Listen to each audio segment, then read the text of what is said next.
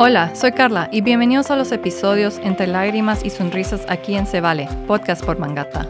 En estos episodios conversamos con invitados que nos comparten su proceso de duelo y demás invitados que quieran platicar, compartir y discutir temas relacionados a la muerte y el duelo.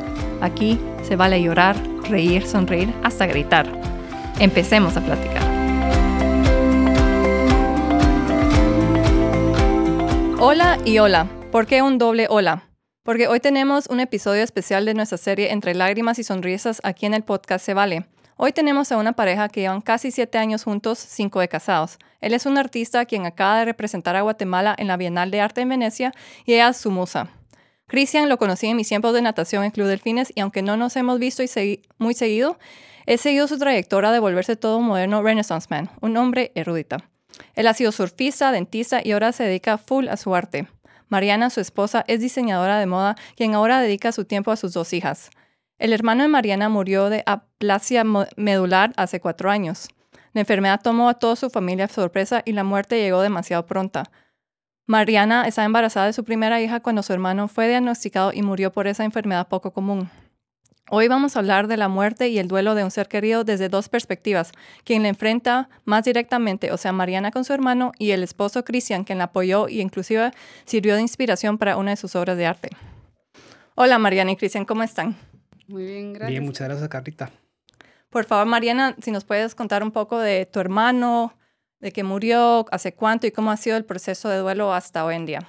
Okay, gracias, Carla, y gracias por esta oportunidad. Mi hermano en poco tiempo cumple ya 4 años. Él, de hecho, murió por causa secundaria de la enfermedad. Era una aplasia medular. Al principio realmente no sabíamos mucho qué era. Él estaba en Barcelona en un viaje porque la esposa se estaba graduando y pues se fueron súper felices, pero en eso él hizo una llamada, le hizo una llamada a Cristian, que sabía mucho sobre la boca y todo. Mi hermano empezó a ver unas manchas en la boca, en la lengua y todo, que eran como ampollas. Entonces le llamó mucho la atención y él era como muy, ¿verdad?, lleno de cuentos con ese tipo de cosas, ¿verdad? Entonces habló con Cristian y Cristian solo vi yo en la mañana que se levantó y fue a hacer unas llamadas, pero yo no sabía mucho. Y bueno, cuando se oye ya de manchas en la lengua y cosas así es un poco delicado. Y bueno, así empezó todo. Con mi hermano realmente teníamos muy buena relación. Éramos hermanos muy cercanos. De hecho, tenemos un hermano pequeño, que ahora pues ya es mayor, pero siempre fuimos como esa imagen de papá y mamá, pues nos encantaba la idea de compartir eso, de tener un hermanito chiquito desde que éramos más pequeños. También el hecho de que estaba embarazada, él era el padrino, pues yo lo había puesto como padrino. Tuvimos que atrasar también el gender reveal porque o lo metían al hospital o no había venido a Barcelona o había empeorado o estaba muy cansado. Entonces era una cosa que o atrasábamos o adelantábamos hasta que lo tuvimos que hacer sin él. Pero él apostaba que era una niña y cabal, era una niña. De hecho, cuando él ya estaba ya muy enfermo, él me tocó el estómago y fueron las primeras pataditas de la bebé. Fue muy conmovedor. Y pues el proceso, ¿verdad?, fue bastante duro. Como hija también de señores que perdieron a su hijo, es un poco como confuso lo que uno tiene que hacer porque tienes que dar fuerzas y como agarrar un papel de también protectora, pero a la vez estás destruida. Es un proceso en el que sentís responsabilidad tanto como para tus papás como con tu hermano. Por otro lado, la hijita de mi hermano que no la pudo ver, ¿verdad? En todo ese proceso mi hermano estuvo hospitalizado casi 3 meses. Para mí fueron eternos, pero mucha gente me dice que fue un proceso muy rápido. Básicamente eso fue como el resumen. O sea, sí es un gran vacío y el tema es muy complicado por el hecho de que, aunque la muerte sea un tema muy común, el hecho de que Mariana Banús, haya perdido a mi hermano, fue muy complicado por el hecho de la unión que había. Sí, éramos muy unidos y era algo, pues, inimaginable. ¿Cuántos años se llevan? Nos llevábamos 2. Dos. Ustedes crecieron súper unidos juntos. Sí, éramos muy unidos. Nuestros cumpleaños eran O sea, a veces los hacíamos juntos, pues. Él cumplía el 8, yo cumplía... No, él cumplía el 8, yo cumplía el 15. ¿Y en cuánto tiempo, del tiempo del diagnóstico hasta la muerte, cuánto tiempo pasó? Realmente no sabían qué era. Hasta de último. Aquí en Guatemala ya supieron que... Pues eso es lo que al final creyeron que era. No sabría decirte porque nunca... O sea, no me acuerdo bien cuándo fue que dijeron que era, pero cuando nos dijeron ya qué era, sí, ahí sí se fue muy rápida la cosa. Porque sí, ya los efectos... O sea, como que no podías entrar sin mascarilla, no podías entrar... Era cualquier cosa, se mordía, se desangraba, así. Entonces era como... Sí, era como muy pesado, no se sabía qué era. Entonces cuando se supo qué era, ya fue como... Ya, o sea, era... Sí. Fue muy rápido. ¿Y Cristian, tú qué te acuerdas de esos meses o ese tiempo? Sí, fueron meses muy duros porque como pareja estás viendo que pues obviamente yo le tenía mucho cariño a Julián, por supuesto, pero sobre todo ver a tu pareja sufrir de una forma que jamás antes la habías visto. Yo en lo personal, yo nunca he perdido a nadie. Entonces, también esa parte del acompañante es bien dura porque uno no sabe cómo reaccionar, ¿verdad? Por otro lado, y pues llevamos un año de casados, cuando hay muchas cosas que uno tiene como muchas ideas y formas, ¿verdad? De ver las cosas. Estamos esperando una bebé. Y por otro lado, verla a ella con esa angustia, destruida, ver que estaba transformando en otra persona, ¿verdad? Porque obviamente algo como esto cambia. Y por otro lado, pues yo también, sin darme cuenta, también estaba cambiando, ¿verdad? Hay muchas cosas que no supe también cómo manejarlas, ¿verdad? Nunca había pasado por esto y mucho menos ver a la persona que más amo en este mundo verse de esa forma, a la familia entera. Realmente fue una situación que nos cambió la vida a todos, ¿verdad? A todos nos cambió la vida, no solo al núcleo puramente de sangre como ellos, sino que también a los que las rodeamos, pues nos cambió para siempre. Y sí fue algo que fue duro, definitivamente. No fue fácil. Sí, porque me imagino que ustedes se imaginaban en los primeros años de casado toda una luna de miel y que no iba a pasar la peor crisis emocional y fuerte, o sea, y como decir, les cambió a todos la vida, no solo a ustedes dos, pero a tus papás, todos, y es como un efecto dominó, por un sentido. ¿Y la muerte, ustedes, sí fue esperada o fue algo que de repente un día empeoró y se murió después? Pues en realidad estábamos siempre con la incertidumbre de que, ¿verdad? Que no sabíamos, a veces como los que han tenido esa experiencia saben que a veces te dicen, todo mejoró, todo está súper bien, dentro de 2 días se va a su casa. Y de repente el día que se iba decían, no, se va intensivo, ¿verdad? Intensivo era complicado porque no puedes entrar. Entonces sí realmente fue re inesperado. De hecho, una noche antes nos fuimos a dormir tranquilos, yo ya me estaba quedando donde mi mamá. Uh-huh. Ella estaba sola, ¿verdad? Entonces me quedé a dormir ahí y me acuerdo re bien que esa noche antes nos quedamos súper tarde porque ya se sabía que mi mamá no estaba mal. Pero el doctor como que nos dio ánimos como para irnos a la casa y dormir tranquilas, descansar. No sé, como que fue la primera vez en todo ese proceso que como que sentí que había descansado. De hecho, a las 9 de la mañana recibí una llamada de mi papá. Y fue cuando me dijo, estaba muy molesto porque no estábamos ahí. Normalmente nosotros estábamos muy temprano en el hospital, pues, ¿verdad? Y nos íbamos súper tarde. Y ese día hasta mi mamá, mi otro hermano, o sea, estábamos en la casa y de repente a las 9 mi papá me llama y me dice, estoy aquí en el hospital, no hay nadie, hay que despedirse de Julián. Despertó tu mamá y decirle que se vengan ya. Obviamente yo no podía despertar a mi mamá y decirle, ¿verdad? Pero le dije, mamá, las cosas están mal, hay que irse ya.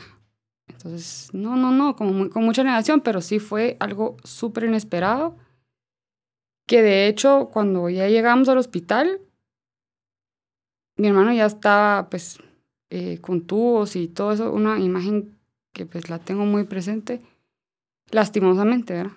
Sí, porque uno quiere tener la imagen del hermano y lo la anterior, persona sí. ajá, Y feliz y viva, sí. Sí, y pues ya había, yo no sé cómo se enteró tanta gente y empezó gente a llegar de negro. Entonces fue como algo... Al hospital. O sea, ya anticipando el hecho y era como, no sé, hay como muchas mezclas de cosas. Yo tengo todavía como, yo estuve en un shock porque hasta la fecha no me acuerdo de muchas cosas. Pero sí, para mí, yo sí le dije a Cristian en un momento, no me acuerdo en qué momento fue, pero yo le dije, si Julián se va, yo me pierdo, pues. O sea, yo sí me pierdo totalmente. Y Cristian ya creo que había recibido una llamada a mi papá o algo como que le había dicho que verá, pero yo estaba en el carro esperando a mi mamá no había amor, mi mamá se arreglaba de lo más lento. Creo que por lo mismo. Ese no quería Como enfrentar el negación. momento. Yo le dije a mi negación. hermano también, al otro, le dije, la verdad, cuando me desperté le dije, Esteban, hay que irse a despedir a Julián ahorita, pero mi hermano estaba como destanteado, como que me decía, no, eso no es cierto, no es cierto. Yo llevo al rato, tú no te preocupes. No, vámonos juntos, ¿no? Yo llevo al rato. Y efectivamente llegó al rato, como a la hora, ¿verdad? Pero sí era esa cosa que yo sentía como que yo tenía que llevar ese control de decirle a mi familia, no, vestite rápido, apúrate, era, y tenía pues, pero sí, para responder tu pregunta, sí fue algo muy inesperado, porque sientes que no va a llegar el día, pues. Cristian, ¿tú te acordás de ese día? Sí, me acuerdo muy bien de ese día. Esa noche anterior bueno, un día antes estábamos todos en el cuarto, ahí en el hospital con Julián, y él tenía que volver a entrar otra vez al intensivo, porque entraba y salía, entraba y salía. Y bueno, con él compartíamos muchas formas de pensar muy lindas sobre la espiritualidad y sobre el más allá y todo esto. Entonces, fue muy especial que me cambió la vida por completo la forma como nos despedimos, porque cuando él salió o sea, lo sacaron en la camilla, yo estaba parado afuera, me salí del cuarto para despedirme, pues para que pasara la camilla. Y cuando él salió, solo me vio con una cara de, "Ay, nos vemos después". Y solo me hizo el puño así, como que nos juntamos los puños, pues, pero no fue fue, la forma como él me vio y como lo que me transmitió es, esto no es el fin. Y yo me quedo con eso porque él realmente creía en su espiritualidad y la forma como como veía las cosas. Entonces, eso me marcó para siempre. Y ese día, que fue el día del evento, sí, Mariana se quedó con su mamá, yo pasé por ellas y fuimos al hospital. Pero esto que menciona Mariana, que llegó mucha gente como anticipando, sí nos pareció que algo fue completamente fuera de lugar, ¿verdad? De muchas personas, pero sí fue un proceso, fue un día que fue un proceso muy largo, ¿verdad? Desde la mañana hasta la tarde, las horas eran muy pesadas, se sintió eterno, ¿verdad? Lo hicieron por respeto. Sí, claro, claro. Y llegaron. Mucha gente no llegó al hospital.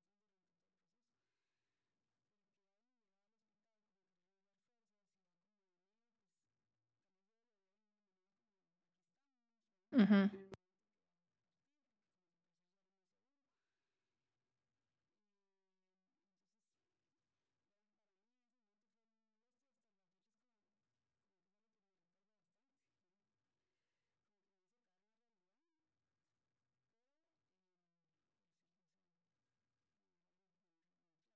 Sí. ¿Y cómo pasaron los primeros meses después de la muerte de tu hermano? Tú especialmente, pregunto por tú estando embarazada, o sea, porque cuando uno está embarazada, eso le dicen que tiene o sea, ni siquiera puede cargar una caja o de todo, imagínate. Y pero tú estás cargando el mundo entero de una manera emocional. O sea, no, por eso quiero, si nos puedes comentar un poco de eso, como que estando embarazada mientras pasas por eso. O tal vez ni, ni estabas en cuenta que estabas embarazada o si era algo que te ayudaba o que, no sé.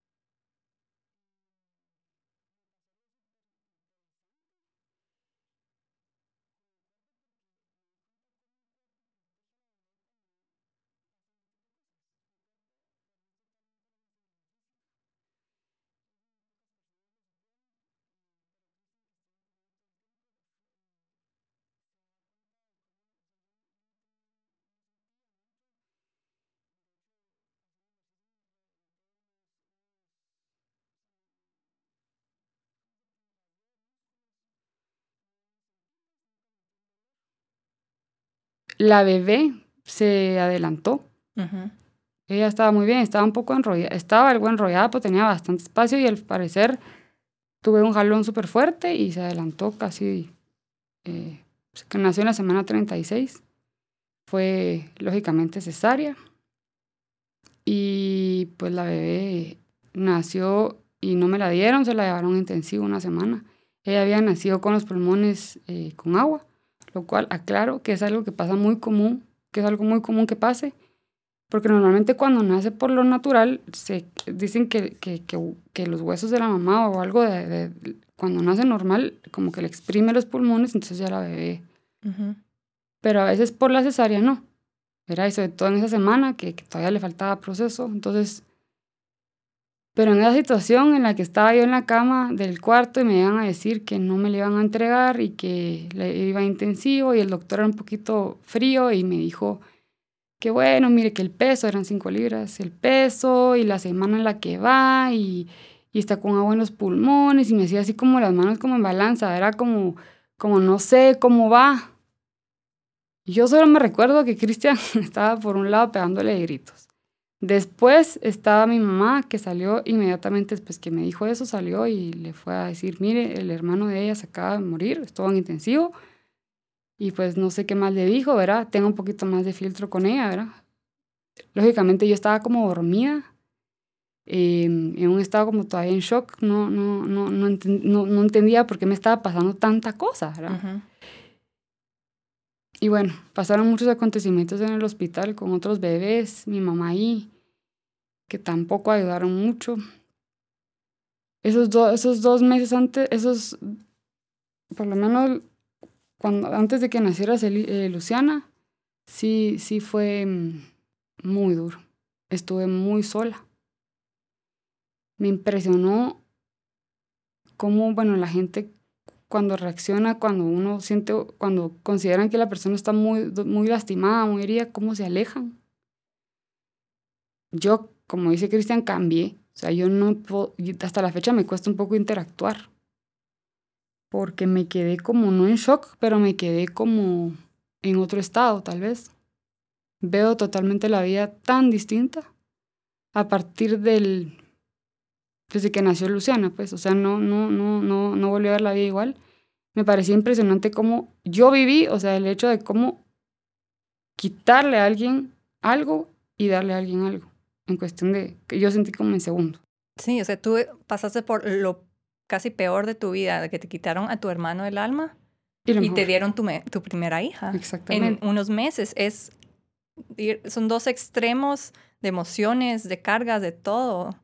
O sea, es completamente válido que tú no sos la misma persona y No. todavía no sabes cómo navegar eso o procesarlo.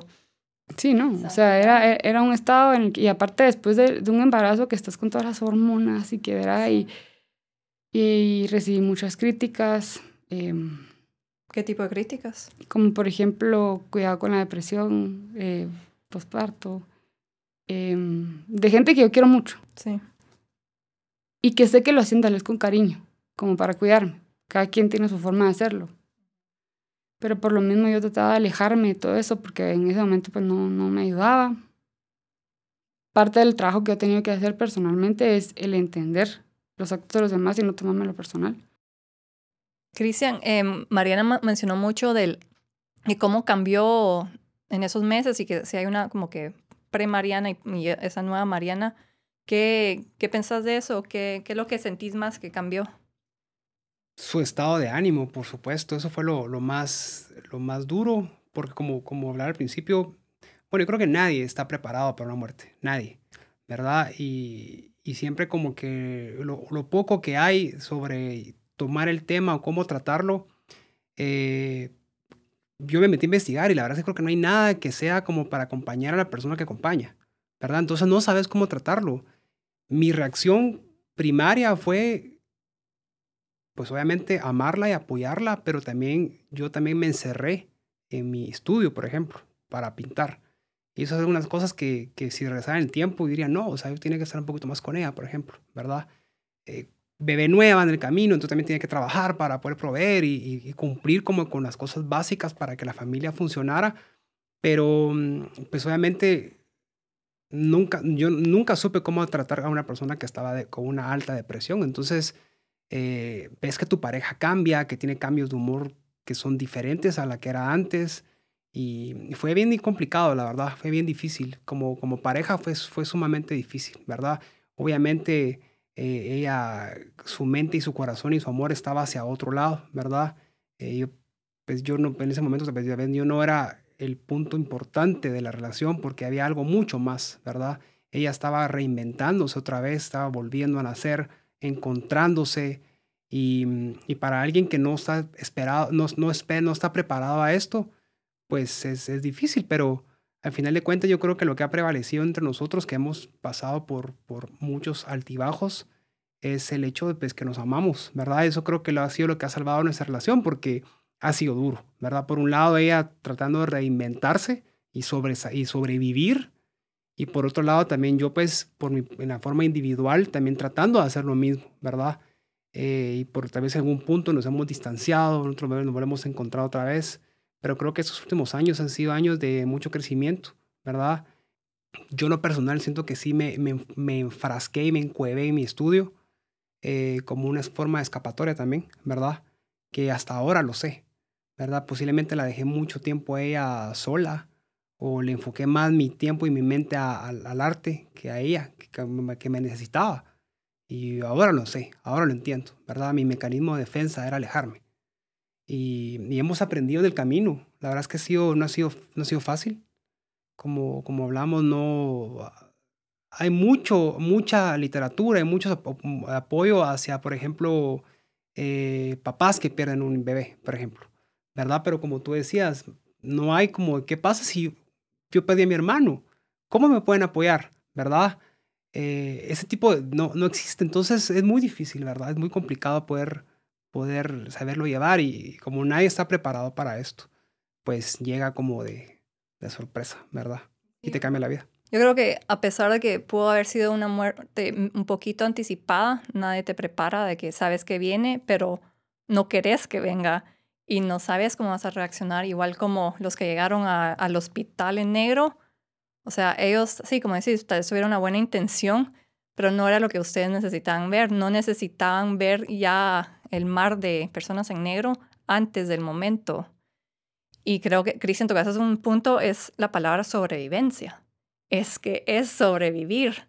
No pensás en el mañana, pensás en tratar de salir de cama. Tratás de, pucha, ¿será que comí hoy? No me acuerdo. O sea, los primeros...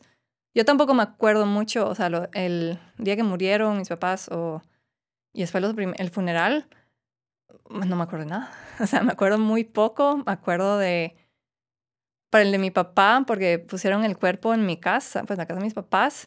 Y yo, puchas, ¿por qué hay tanta gente en mi casa? Así como que es una fiesta, pidamos pollo campero, que vengan las chelas. Y yo lo vi como que sí, una reunión y vi a un montón de gente que no había visto un montón de tiempo. Y qué raro de que bodas y funerales es cuando miramos a más gente, ¿verdad? Que ahí sí, porque nos podemos ver más seguido. Y después es sobrevivir, especialmente desde el primer año.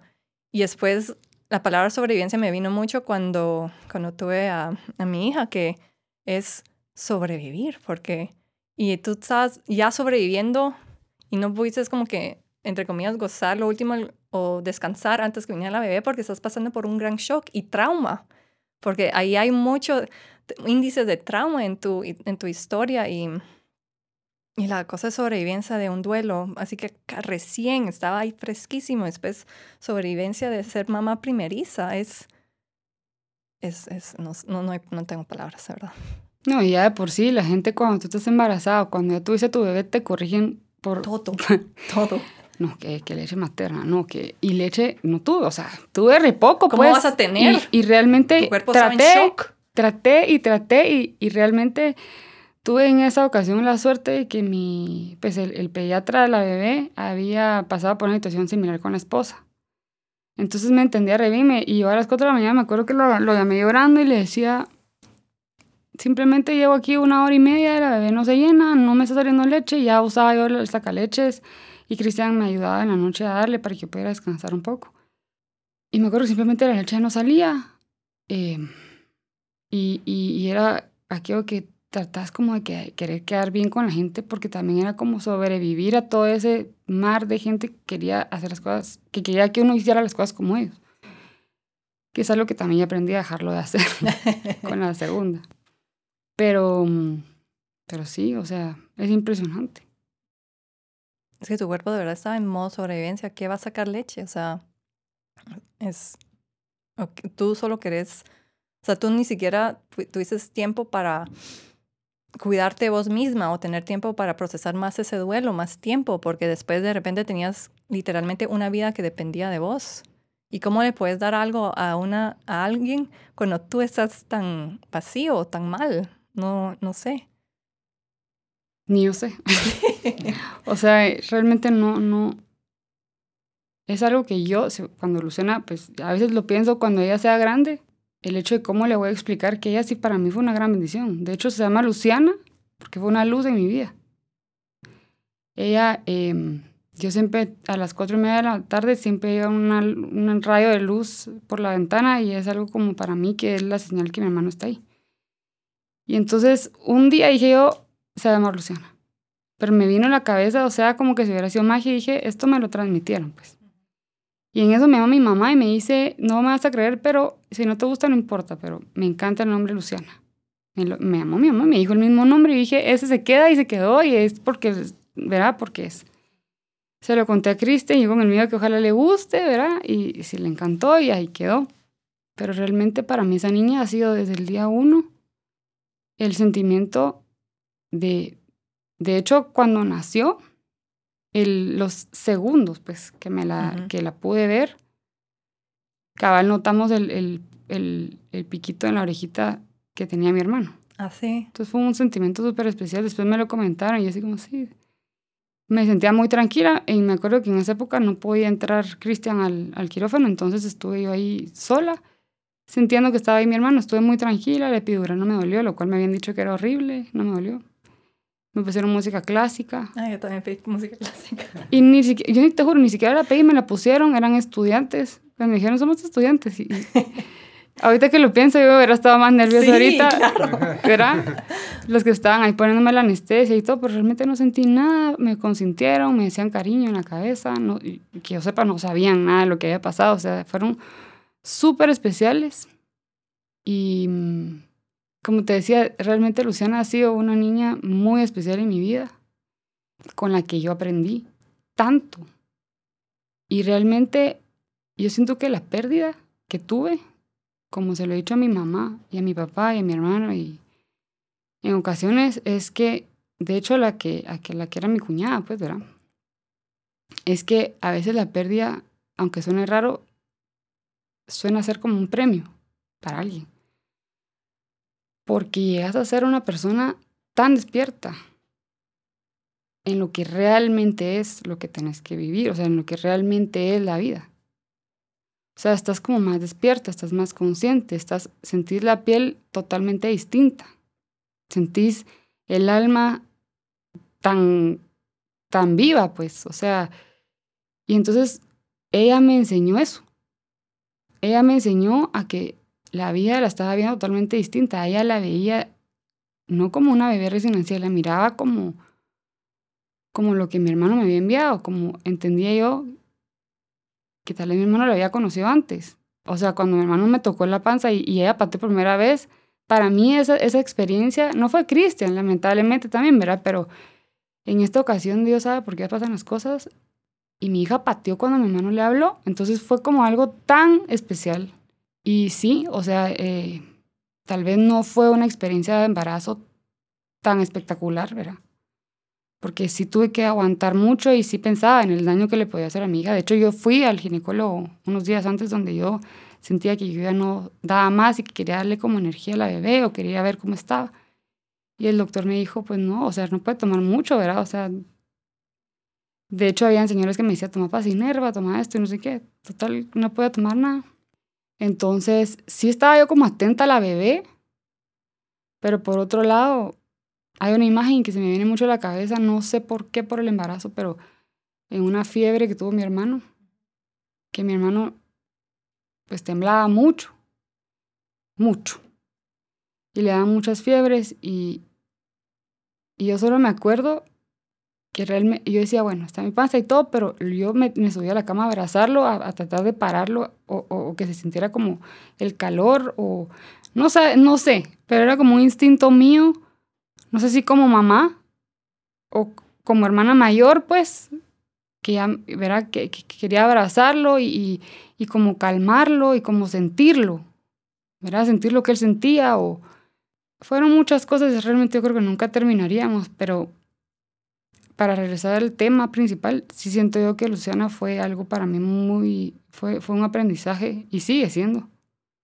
Me va a dejar toda la vida esa chispa que fue para mí, porque estuve sola y ella para mí fue una compañía de luz. No sé si te pasó a ti, pero yo perdí la fe en Dios, perdí la fe en todo, le rezaba todo, después no le rezaba nada. Hubiera querido saber meditar, hubiera querido, no sé.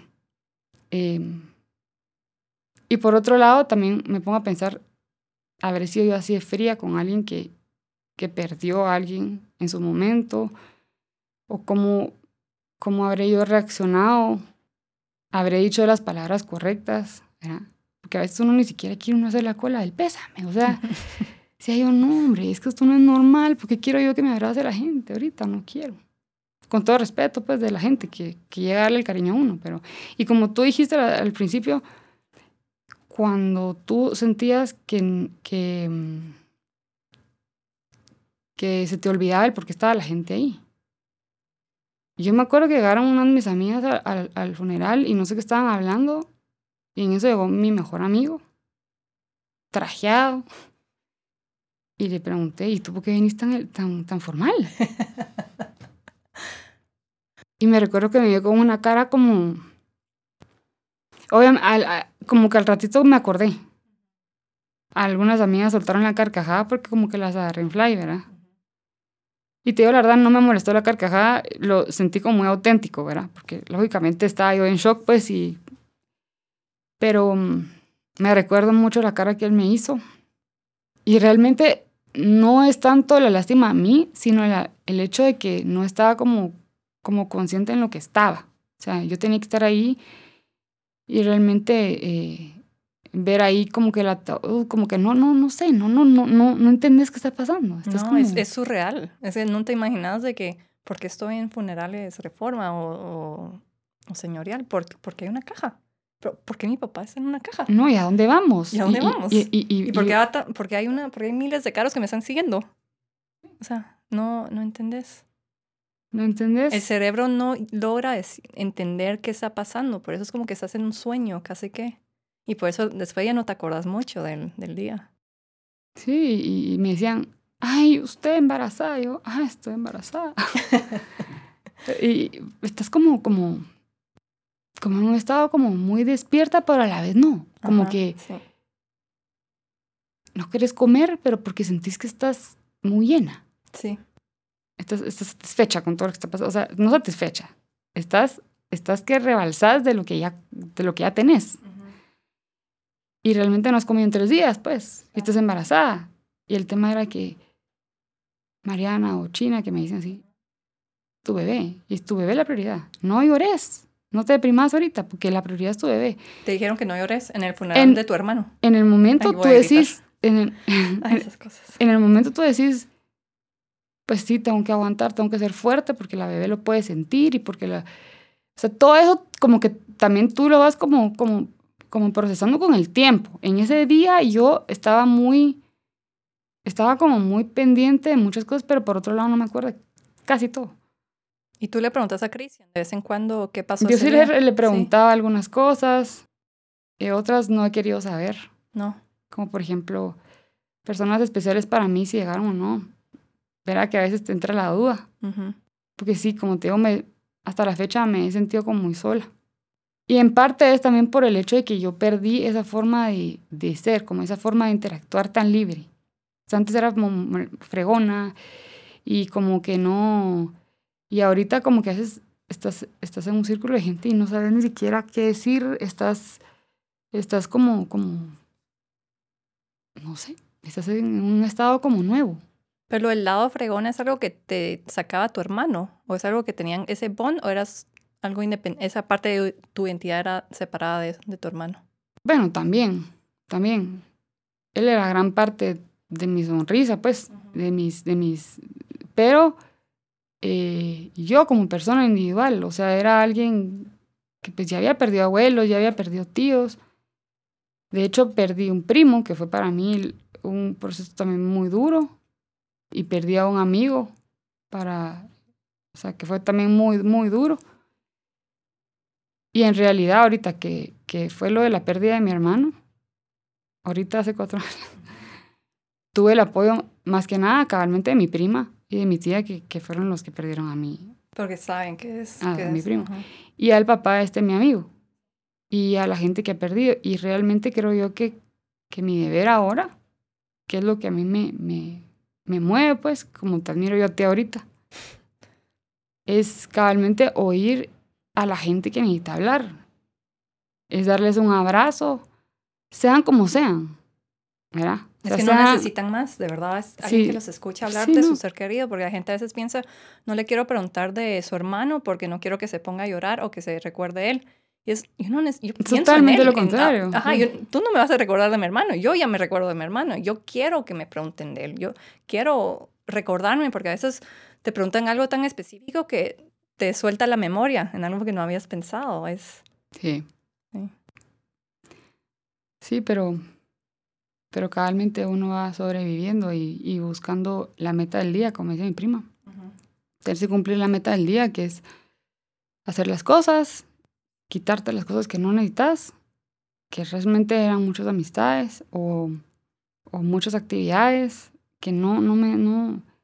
Por ejemplo, yo estaba muy angustiada con no tener trabajo y que no estaba trabajando y era algo que también me lo criticaba mucho y yo decía, pero sí, pero yo realmente lo que quiero ahorita es ser yo la dueña de algo, yo quiero empezar algo y realmente para eso es muy difícil. A mí mis papás no me dejaron una cantidad de dinero para empezar algo, era empezar desde cero, o sea, era algo que yo quería hacer y simplemente no se dio en su momento, no se ha dado hasta el momento. Ha sido un proceso difícil, ha sido un proceso lento, pero siento yo que voy bien a mi manera. Cabalmente apoyando a gente que yo he oído, pues a personas que tal vez no eran muy conocidas y que de repente me entero que perdieron un hermano o algo y nos hemos vuelto unidas, aunque sea virtualmente, pues, pero lo hemos hecho.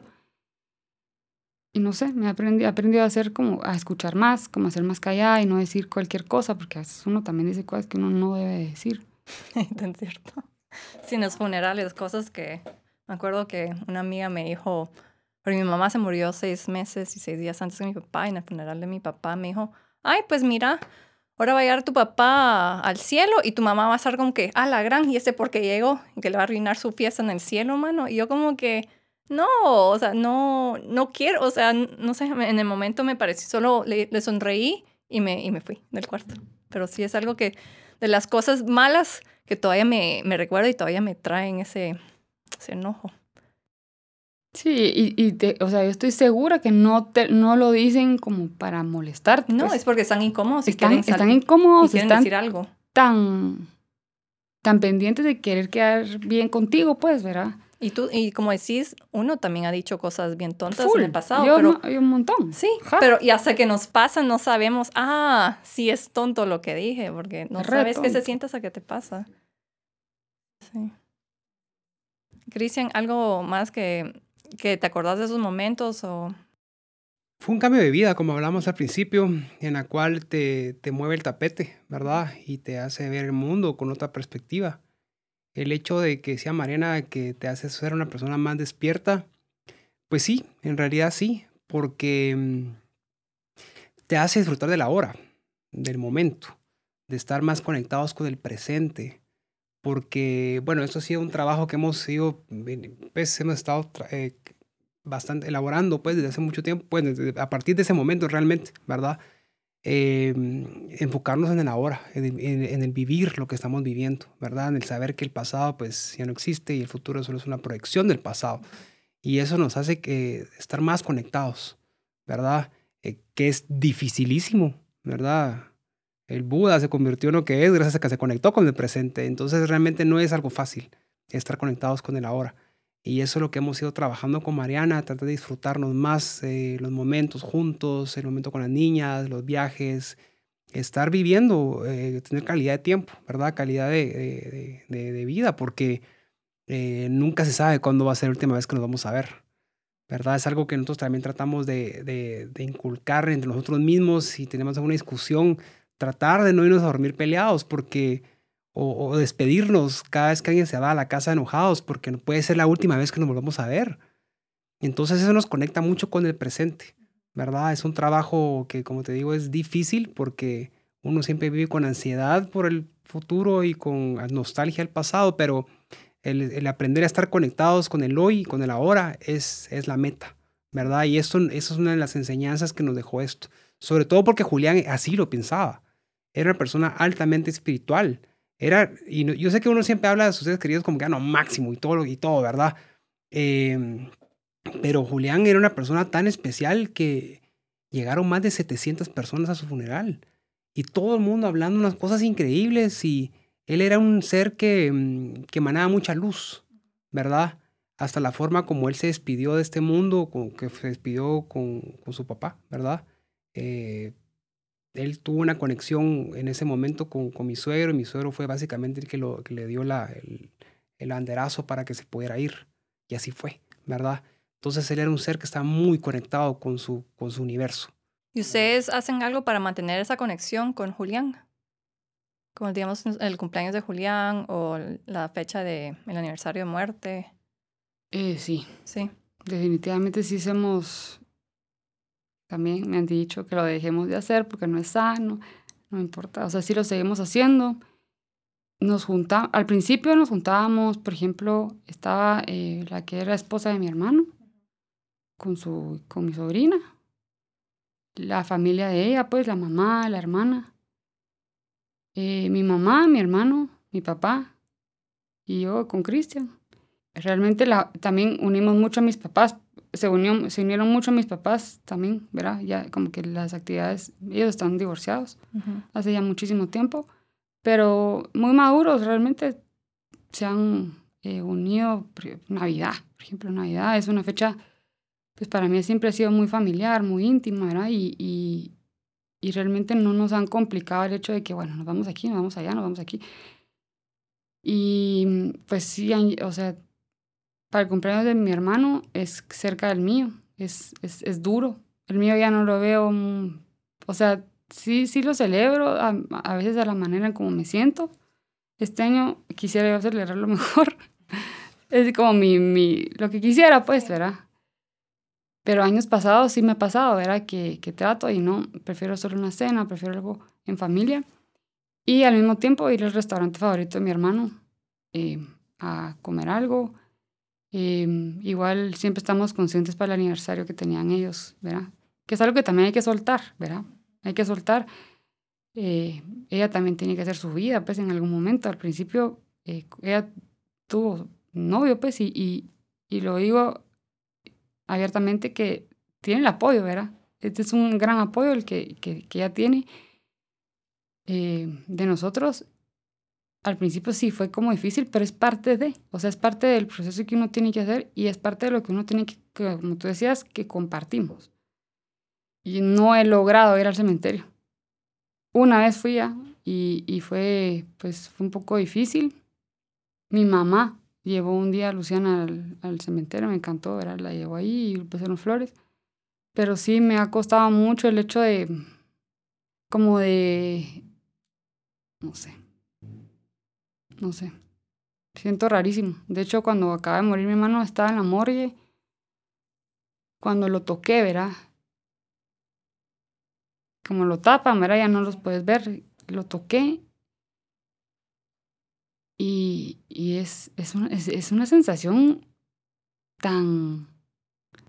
Es que es tan raro. O sea, es mi hermano, pues con el que yo aprendí a mentir, con el que yo aprendí a pelear, con el que yo aprendí a ser egoísta, con el que aprendí a ser grosera, ¿verdad? Yo fui grosera con él y él fue, o sea, con el que teníamos tanto, y verlo ahí y sentirlo que ya no estaba ahí, o sea, entendí lo que es cuerpo y alma, pues. Entonces empezás a pensar, bueno, entonces, qué religioso soy, porque empiezo yo como que a dudar de muchas cosas y empezar a decir como, bueno, entonces, ¿qué tengo que pensar? Porque hay cosas que no me suenan, otras que sí. Después empezás como otra vez a agarrar el camino y bueno, pero es un proceso y por eso te digo que uno está como más despierto porque empezás tú también a encontrar realmente lo que de verdad es en ti, lo que te hace brillar, pero no brillar para los demás, sino brillar en ti, lo que te hace de querer ser mejor. Y ahora con mis hijas que yo trato de ser lo mejor que puedo, ¿verdad? Pero sí, es un proceso, definitivamente. Y eso del cuerpo y alma es algo que yo no sé si Mariana se recuerda, pero cuando llegamos al funeral, ya al velorio, ¿verdad? Ya estaba pues el ataúd y estaba la ventanita, pues que se puede ver. Entonces Mariana me dijo, quiero ver a mi hermano. Y cuando abrió la ventana, yo la acompañé, no había llegado mucha gente todavía. Ella me dijo, mi hermano ya no está ahí. Esto ya es como, no me acuerdo qué palabra utilizaste, pero no sé si me dijo, es un estuche o es una concha. Mi hermano ya no está ahí. Entonces, a mí en ese momento me impactó en cierta forma porque yo creo que ella tiene muy claro el hecho del alma y el cuerpo, ¿verdad? De esa parte de la espiritualidad, del espíritu y del estuche de carne, ¿verdad? Entonces yo creo que esa cierta forma te da una cierta esperanza, ¿verdad? Te da cierto confort de saber que esto no es el fin, ¿verdad? Que la muerte biológica no es el fin, que hay algo más allá, que esta energía solo se transforma, no se destruye, ¿verdad? Y eso creo que es algo que ella ha tenido muy claro y eso hemos ido pues también trabajando con familia, ¿verdad? Saber que esa parte espiritual es importante, independientemente de cuál sea, ¿verdad? Pero el mantenerse conectados con la fuente, si quieres verlo de esa forma, ¿verdad? El poco a poco hemos ido meditando un poco más. Julián era de los que se levantaba todas las mañanas y meditaba. Era una persona muy activa en los temas de fluir.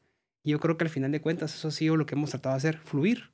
Fluir viviendo el presente, viviendo el momento. Ahorita acabamos de regresar de viaje, que estuvimos pues un mes allá. Nos quedamos, mi suegra se llevó a las niñas a dar una vuelta y nos quedamos solitos los dos por primera vez como en un mes y medio. Y me dice Mariana, ¿te diste cuenta que ya pasó? ¿Ya estamos acá otra vez? Y yo le digo, sí. Y entonces me dice, es que sí es. Y así es la vida. Y las cosas de repente solo pasan, ¿verdad? Y si no estamos conectados con el presente, no lo estamos viviendo de verdad. Y yo creo que eso, al final de cuentas, eso creo que es el mensaje, ¿verdad?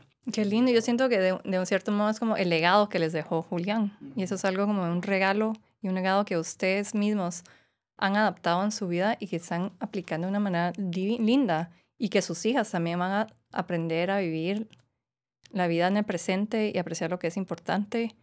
Y es todo gracias a su tío. Sí, Sí. y algo muy importante que me dijo una amiga y un amigo pues también partió hace poco, ¿verdad? Y él era mucho de esto de meditar y cabalmente él decía, y se lo decía a otra amiga mía, que realmente había que decirle a las hijas o a los hijos, pues a los hijos en general, que esto realmente no, el morir no es irse, ¿verdad? Que era algo muy importante porque ayuda mucho a vivir este tipo de pensar, que realmente el morir no es irse, sino que realmente es transformarse.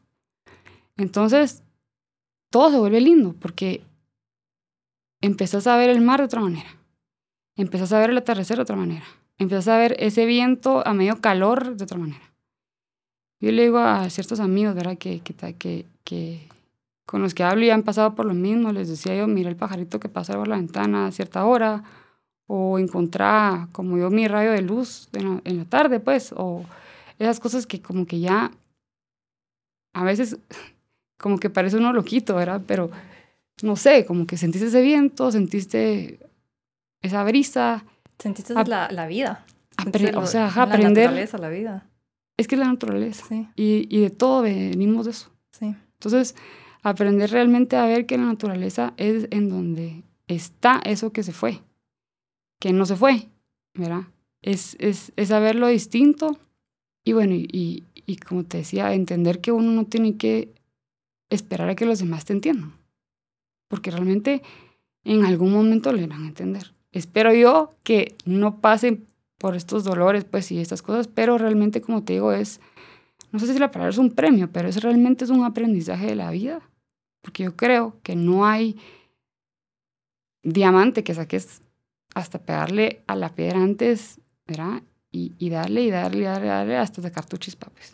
Es como dicen, después de cada tormenta sale el sol y haces hasta un arco iris. O sea, Y como dice mi mamá, a ver qué te trae la marea. Sí, a ver qué te trae la marea. Y es de sobrevivir esa marea. Total. Entonces sí, ha sido un aprendizaje. A la vez ha sido muy duro porque no te pone aro. O sea, hay días que yo pareciera como que fuera ayer y otra vez me pongo a llorar. Los días que, por ejemplo, ahorita que ya viene la fecha en la que se fue y todo, nosotros pues, no sé, como que si fuera magia, todos al mismo tiempo estamos, o de repente un día, o sea, de la nada, todos los de la familia estamos mal. Uh-huh. O al menos mi mamá y yo. Y es impresionante. Y te digo, saliendo un poquito del contexto, pero algo que me llamó mucho la atención es que hay mucha ayuda para mamás, para esposas. Y es algo muy bueno. Y la verdad, qué bueno que existe. Me llamó la atención que mi mamá no muy le hacía eso. Yo la primera vez la acompañé. Y sí, no. O sea, como que no muy como le llamó la atención seguir viendo. Pero yo estaba con una necesidad que hablaran de los hermanos en esa plática, ¿verdad? Y nunca se dio. Sí hablaron de las esposas y todo, que también, o sea, pasan por un proceso bien difícil. No digamos que tienen hijos, ¿verdad? Pero yo anhelaba que hubiera algo.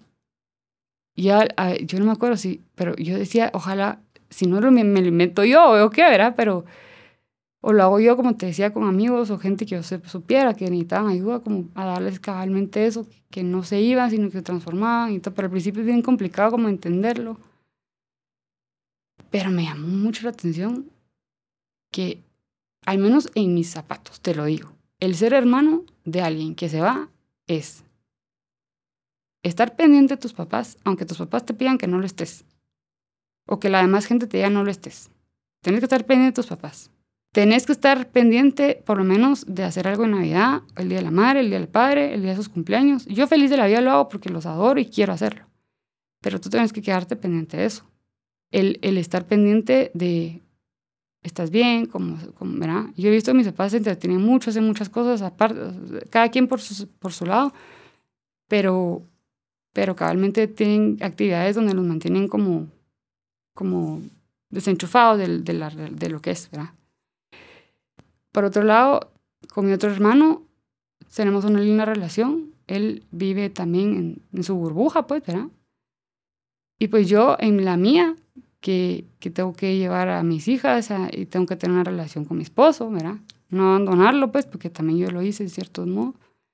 Pero sí, o sea, ser hermana de alguien que se va es bien difícil. Esa es la persona con la que tú compartís todo lo que aprendiste en la vida. O sea, de tu raíz, pues. Entonces, es como que literal te quiten un brazo o algo porque aprendiste a vivir con eso. No digamos tú, tus papás, o sea. Sí, pero eso, sí. O sea, yo te estoy escuchando y es a la gran. Yo sé lo que es el duelo y ese dolor, pero yo no tengo ni idea de lo que es un duelo de hermano. Y es cierto, es otra, como no especialidad, pero es otro mundo, otra burbuja del duelo. Y es curioso porque era como el pilar. O sea, era como el buen hijo, el buen estudiante, el con el que podías platicar re bien. O sea, no solamente fue tu hermano, pero fue tu hermano muy cercano. O sea, uno tal vez. Era el mejor amigo Ajá. del que o sea, él era alguien que te agarraba el rollo rápido y no era ponerse a hablar mal de la gente, jamás. O sea, no era alguien que, o sea, no es por ser mi hermano, pero es que realmente era una persona que valía oro, pues yo me sentía muy creída siendo su hermana. Me sentía tan orgullosa, me decía, de repente nos íbamos a tomar una cerveza juntos cuando él estaba desesperado o estaba desesperado por algo, salíamos. Cuando llegó que me contó que iba a ser papá, ¿verdad? No sé, siento yo que se hubiera podido retroceder el tiempo, hacer muchas cosas tan distintas, pero no se pudo, o sea, no se dio, no fue así, no era así. Y pues yo creo que ahora lo que hay que hacer es cabal, o sea, oír a los demás, no esperar que la gente cabal llegue en momentos difíciles, porque hay momentos difíciles todo el tiempo. Y pues eso, en pocas palabras. Es seguir adelante, seguir apreciando la vida y de la manera que uno aprende después de la muerte de alguien. Pero Hay muchos mensajes. De verdad que esta experiencia nos ha dejado, como hemos hablado, nos ha cambiado la vida. Pero sí, eso que tú acabas de mencionar, ¿verdad? Es importantísimo. Vivir bajo la filosofía de que nos vamos a morir, pero no verlo desde el punto de vista trágico, sino que vivir el presente, ¿verdad? Estar conectados con el ahora. Eso es el poder de la hora, es importantísimo. Cambia por completo la forma de vivir y de ver el mundo, ¿verdad? Y cuando, me imagino yo, porque cuando vuelva a pasar, ¿verdad? Porque ahora pasar es parte de la vida, ¿verdad? Empezamos a morir desde que nacemos, pero cuando vuelva a pasar, tener la menor cantidad de regrets, ¿verdad? Cuando estamos más conectados con el presente, como que vamos haciendo un checklist diario de todas las cosas. Si voy a besuquear a mis hijas, las voy a besuquear hasta que ya no aguanta, hasta que las deje rojas los cachetes, ¿verdad? Como ese tipo de cosas. Nunca dejarle decir a mi esposa que la amo, por ejemplo. Si me pasa algo a mí el día de mañana, quiero que tratar de que no hayan ese tipo de arrepentimiento de decir, me hubiera encantado hacer esto, ¿verdad? Sino porque eso nos da el estar conectados con el presente, el tener calidad de tiempo, calidad de vida, pues sí, es en el ahora. por último, siempre le preguntamos, para terminar, ¿ustedes piensan que el duelo se sobrepasa o se aprende a vivir con él? Definitivamente se aprende a vivir con él. Porque no pasa. Sí. Pienso lo mismo, porque es un cambio de vida, ¿verdad? No es como que vamos a volver a ser el de antes, porque no es así. No se vuelve a ser nunca el de antes. Solamente aprendes a vivir con ello y en las manos de cada quien está en la forma como sobreviven, de qué forma hacen su camino, ¿verdad? Su nuevo camino. Sí, no juzguemos cómo lo hacen, o sea, cada quien. Pero bueno, muchísimas gracias. A ti. Se nos fue la hora. Muchas gracias. Sí, no, usted de verdad, gracias por venir y platicar un poco de Julián, que, o sea, yo lo quiero conocer ahora, porque sí, parece como un rayo, es el sol. Totalmente. Sí, Así es, y te felicitamos por tu iniciativa tan linda, hacer un podcast como este, porque debería dejar de ser un tabú, ¿verdad? La muerte debería dejar de ser un tabú para hacerlo algo tan del día a día, pues lastimosamente es algo que tenemos que aprender de ello para poder, no solo poder sanar nuestras heridas, sino que también para poder ayudar a alguien más, ¿verdad? Como lo han mencionado ustedes dos, así que felicidades también. No, sí, yo creo que también el apoyo del duelo, si uno piensa mucho que no hay específicos para hermanos o... No, es que el tema de la muerte es tan común. Sí, ¿sabes? y O sea, o para los acompañantes, o sea, vamos a trabajar en eso entonces, pero muchísimas gracias por venir hoy. a ti. Muchas gracias, Carla, a ti. Gracias Por invitarnos. Para cambiar un poco la dinámica, decidí entrevistar a una pareja de casados para ver y entender las diferentes perspectivas de una misma muerte. Obviamente, la muerte fue más fuerte para Mariana, porque era su hermano. Pero a Cristian le afectó no solamente porque era cercano al hermano de Mariana, pero también porque no sabía cómo mejor apoyar a su esposa. Hasta el momento, solo hemos entrevistado a individuos que han perdido una madre o padre, y en este episodio, Mariana nos compartió de su experiencia de haber perdido a su hermano menor. Mariana estaba embarazada cuando diagnosticaron a su hermano de una enfermedad desconocida y que demasiado rápido le quitó su vida. Y como escucharon en la entrevista, su estado emocional fue aún más intenso y complicado. Porque por un lado estaba procesando la repentina enfermedad y muerte de su hermano menor, quien era su mejor amigo y aliado, y al mismo tiempo ya iban a ser su hija, y con eso conlleva muchas emociones nuevas, básicamente incongruentes con la muerte. Ella estaba con una mano atada a una muerte y la otra con nacimiento. Muerte y nacimiento, los dos extremos de la vida, son antítesis de cierto modo. Son demasiadas emociones y eventos al mismo tiempo que abrumarían y transformarían a cualquier persona. Mariana nos compartió muchos conceptos y temas que hemos discutido en el podcast. La muerte del hermano de Mariana fue una muerte anticipada, pero muy rápida, y eso conlleva otro tipo de duelo, que de cierto modo incluye trauma. También el tema de cómo cambian los roles y responsabilidades después de la muerte de alguien. Por ejemplo, a pesar de estar sufriendo en su propio duelo, Mariana se enfocó en ayudar a sus papás. Ella, como hija, tomó el rol de cuidador o protector de la familia. Mariana también mencionó cómo ella cambió después de la muerte de su hermano. Su identidad, su chispa, ya no fueron la misma. pero que a través de su hija Luciana obtuvo una nueva luz en su vida. Y eso es parte de la teoría de reconstrucción del significado, de cómo vamos reconstruyendo nuestras identidades después de la muerte de alguien, cómo nos transformamos y cambiamos, o cómo le damos otro valor a nuestras vidas. Y cabalmente, Mariana mencionó en el duelo casi como un premio de cierto modo, porque a raíz de la muerte de su hermano, ella y su esposo Christian cambiaron sus perspectivas de vida, sus almas cambiaron. Ahora ellos tienen nuevas filosofías y valores que son en base de apreciar cada día y momento, la importancia de vivir y aprovechar el presente y las personas que más quieren. Christian tocó varios temas que son tan pertinentes en el mundo del duelo. Él se preguntaba mucho cómo él podía mejor apoyar a su esposa, ya que como él dijo varias veces, no te enseñan cómo apoyar. Ver a la persona que más quiere uno en el mundo y verla sufriendo así y no saber cómo ayudar, es un sentimiento de estar perdido, sentirse inútil y otras emociones confusas y difíciles, porque nadie quiere ver a las personas que uno quiere sufrir y no sabemos cómo apoyar. Inclusive Mariana y Christian mencionaron cómo sus amigos y familiares se alejaron de ellos. Y yo quiero asumir que fue porque ellos no sabían qué hacer o cómo mejor ayudar a Mariana y Christian. Pero aquí estamos en Se Vale para aprender juntos a cómo mejor apoyar. Entonces sigamos conversando y aprendiendo. Gracias por escuchar este episodio. Que estén bien o en paz en esos momentos. Y si no, háblenme. Aquí estoy. Gracias por escuchar este episodio de Se Vale, podcast por Mangata. Si quieres aprender más de lo que hablamos, siga en nuestras redes bajo el nombre Se Vale Podcast. Visita nuestra página web sevalepodcast.gt o escríbanos a info@podcastsevale.gt. Hasta la próxima y recuerde, no estás solo.